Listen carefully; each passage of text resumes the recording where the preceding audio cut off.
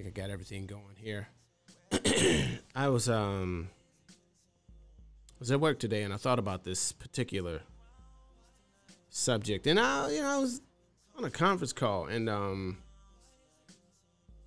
thought about, I was like, can you really be yourself at work? Like really, can you be like really black at work? I don't know. I think, after you've been there a while, you probably can. But like in the beginning, like that 3 months, like that 90 days, like.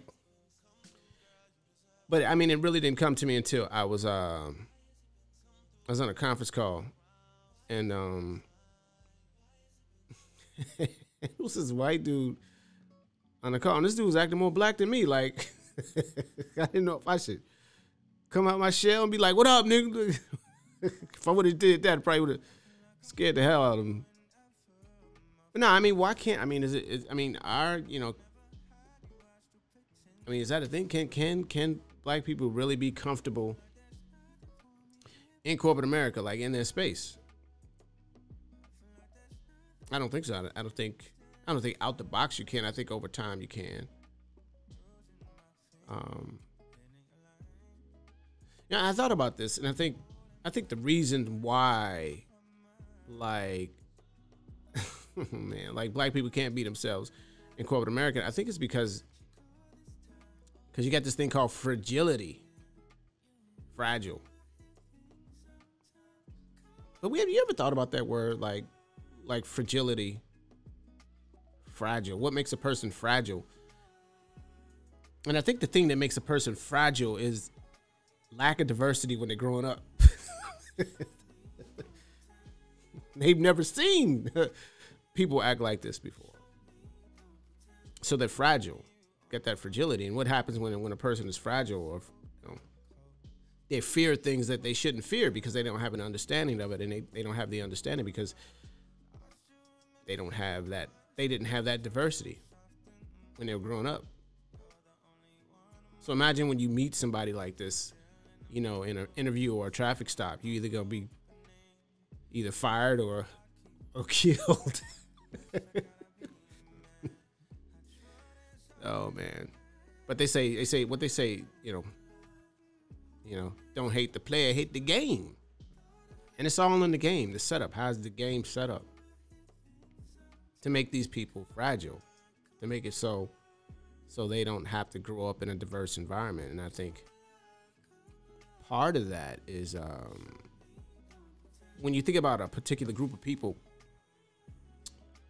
and you think about how they grow up, like black people, like we come out the womb watching white people, right? Starts with the TV programming, Sesame Street, and then the different sitcoms. So we have a general idea, any white person we come in contact with based on the images we've seen. But these are all positive images, right? Stretching across the entire spectrum, pretty much, right? But then when you think about it in the reverse, it's like a one-way mirror. Like it's not a lot of positive images of like black people that they can reference. Like The Wire, that's not a good show, I think every nigga out there is killing people, like selling drugs. And the Cosby is not. I mean, the Cosby's is. There's nothing that show that's like the perfect balance that, So you got that whole thing going on. So, we get an inherent understanding of certain people before we meet them. And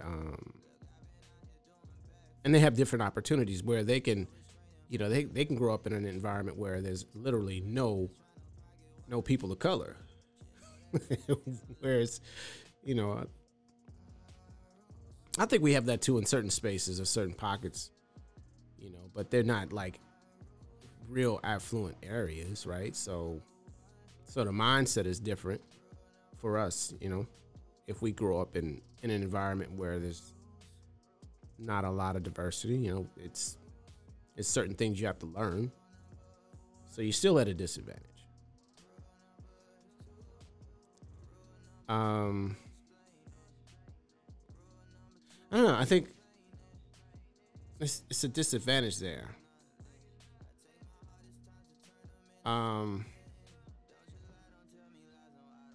Yeah, I don't like certain people that have like a wolf pack type of mentality. You know, they do everything in packs. You know, and wherever the leader says go, that's where they go. I don't like that. Some people get caught up in stuff like that, like, you know, that group think. And I think that's one of the ways that maybe racism is allowed to kind of spread is early on. There was that whole infrastructure with, even though they say, you know, racism is gone, they say it's dead. Some people say it is. Some people say it is. And some people don't. But still, you got to think about racism was the motivation for a lot of things that were built, even laws, right? And a lot of those laws are still in play. So I think it's, so how do you fix that? How do you get rid of that? You know? So even if you have these laws that were built with the motivation of racism, then, so take for instance like discrimination laws. It's hard to prove discrimination laws simply because that's the way it's set up. See, here's the thing. If a person is doing you wrong, and you call them on it, then they got to do something about it, right? They have to do something about it. And the thing is, with laws proving discrimination, they've made it so that it's hard to prove, because if it's hard to prove, then you can't call them on it. Right? You know? Forget universal law, right? That ain't gonna do it. We talking about like about these laws that we set up, and we put all these things in front of these laws that you have to show credible proof of what you're accusing this person of. So that's the thing. If you can't call them on it, then you can't prove it, and then if you can't prove it, then nothing can be done about it. So, and think about it, when you deal with people that, I don't even know what the hell I'm saying. I just don't want to get too one-sided. You know what I'm saying? And I know what they say, speak your truth. But I mean, it's, you know, I don't like to make blanket statements, and I think that's probably what I struggle with. I don't want to make a blanket statement, but I mean, you do got stuff going on out here. You got stuff going out here with, you know, I mean, even like I said, for instance, like the laws. We could say that there's no discrimination, but the laws are still functioning in that way. I mean, we had we had some type of reform. You know, I think that's something that Trump did, where he made some type of provisions for the 3 strikes laws and the felonies and all of that. But some of that stuff is still in place. I don't know. It's just hard to play. I mean, some people, you know, I don't know. I just get frustrated sometimes and think about stuff. And it's enough to make you aggravated, enough to piss you off. Frustration. That's an interesting word, frustration. I think frustration is when you're pissed off But you got patience that's controlling your level of being pissed.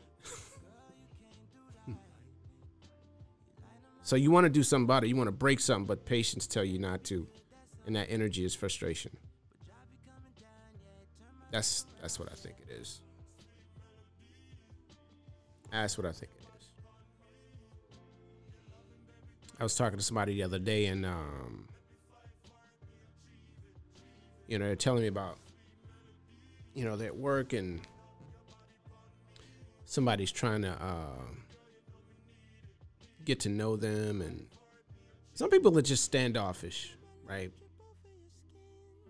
I mean, I understand people that are standoffish, but then you got people that are not standoffish, and they feel like if you don't want to share,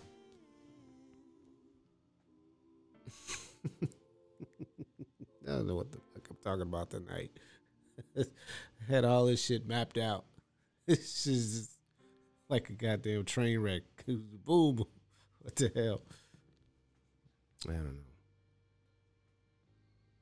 But anyway, I don't know. Some people, they feel like if you don't share everything about you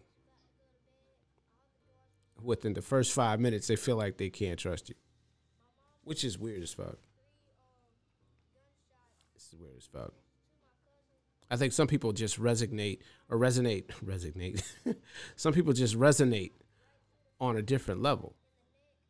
Like some people just will tell things about themselves to people they think or feel they can trust. Because when you think about it, you got people out here that they don't want to know you. They just want to know something about you. Because sometimes their sole purpose, you got people that walk in the world that want to label everything. Everything they see, they got to put it in a category. And if they can't put it in a category, that fucks them up. They're like, wait a minute.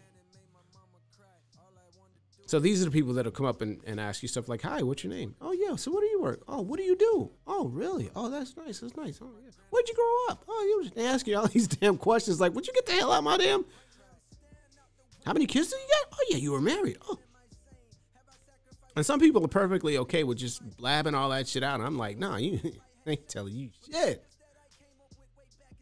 Because sometimes what they do is they'll throw everything you just told them back in your face. And the difference between people knowing you versus people wanting to know something about you is that when you have someone that wants to genuinely know you and know something about you, then once they know you, they know what not to say. They know the things that they shouldn't say because they know those things would offend you. So they're cautious in what they say versus somebody that just wants to know something about you. They don't give a fuck. They just, sometimes they'll just say it. So, I think about this stuff. Sometimes I think too much, Think too much. Well, I'll be at the Red Room coming up October 30th. I'll be there with a few other comedians. It's gonna be a nice show. It's gonna be dope. It's gonna be pretty dope. Anybody in the crypto? I think I talked about this before. Got a lot of different. I heard a lot of people doing some stuff with Shiba Inu. It's one of the meme coins. It doesn't have a use case, does it?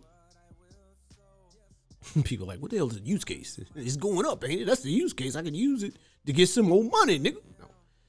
No. Use case is like, what does it do? Like, what does this crypto do? That's what you want to know. Anytime you get into a crypto, you want to know what it does, what problem they're trying to solve.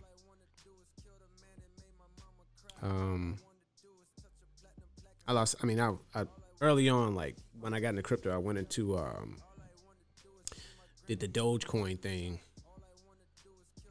and it was going up, and up. I woke up The next morning it was down, down, down to down. It was like, God damn. Like, so I learned my lesson from that.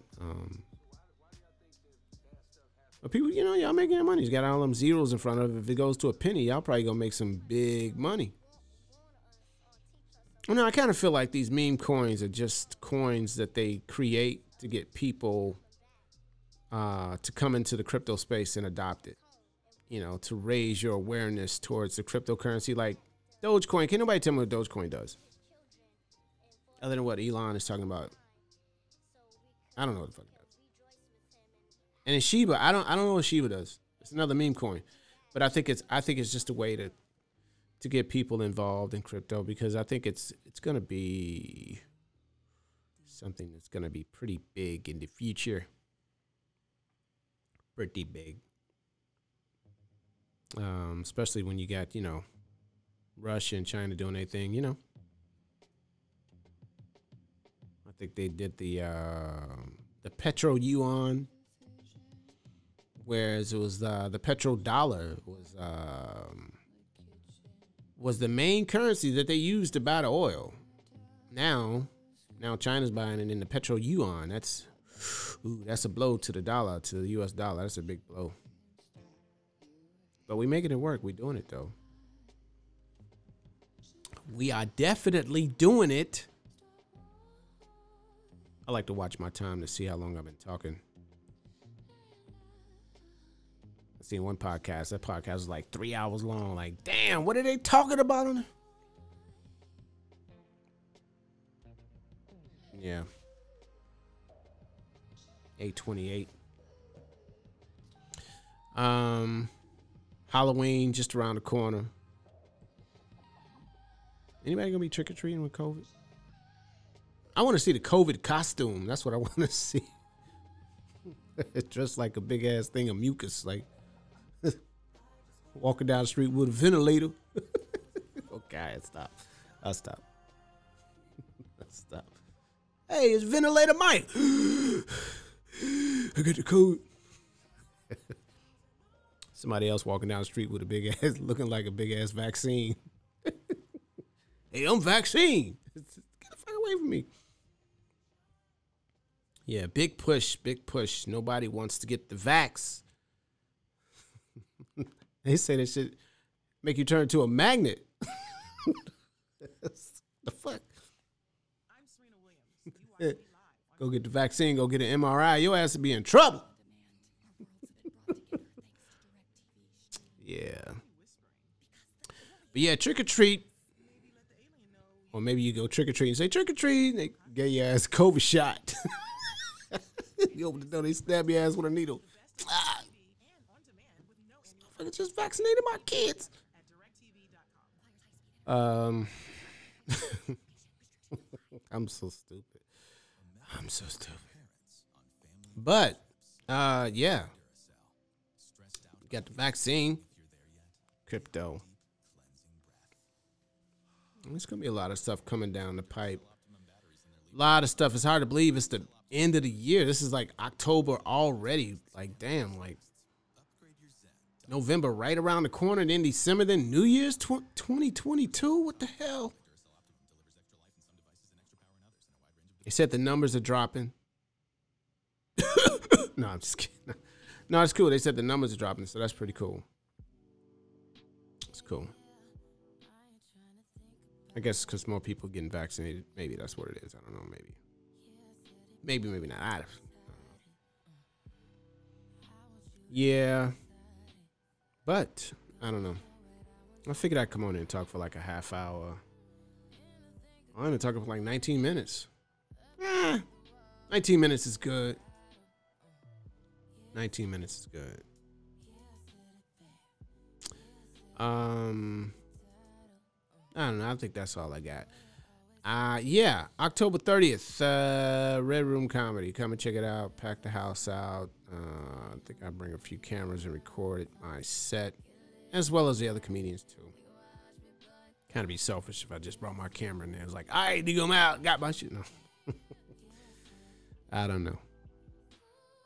Oh, and I'm going to start advertising for the roast battle at Riddles Be pumping that up on Tuesdays, and you don't have to be a comedian to sign up. Dope. Okay, that's gonna be dope. So come and check that out. More information. Yeah, more information coming. Okay, hey, that's it. That's it for me. I'm out. All right, later. Peace.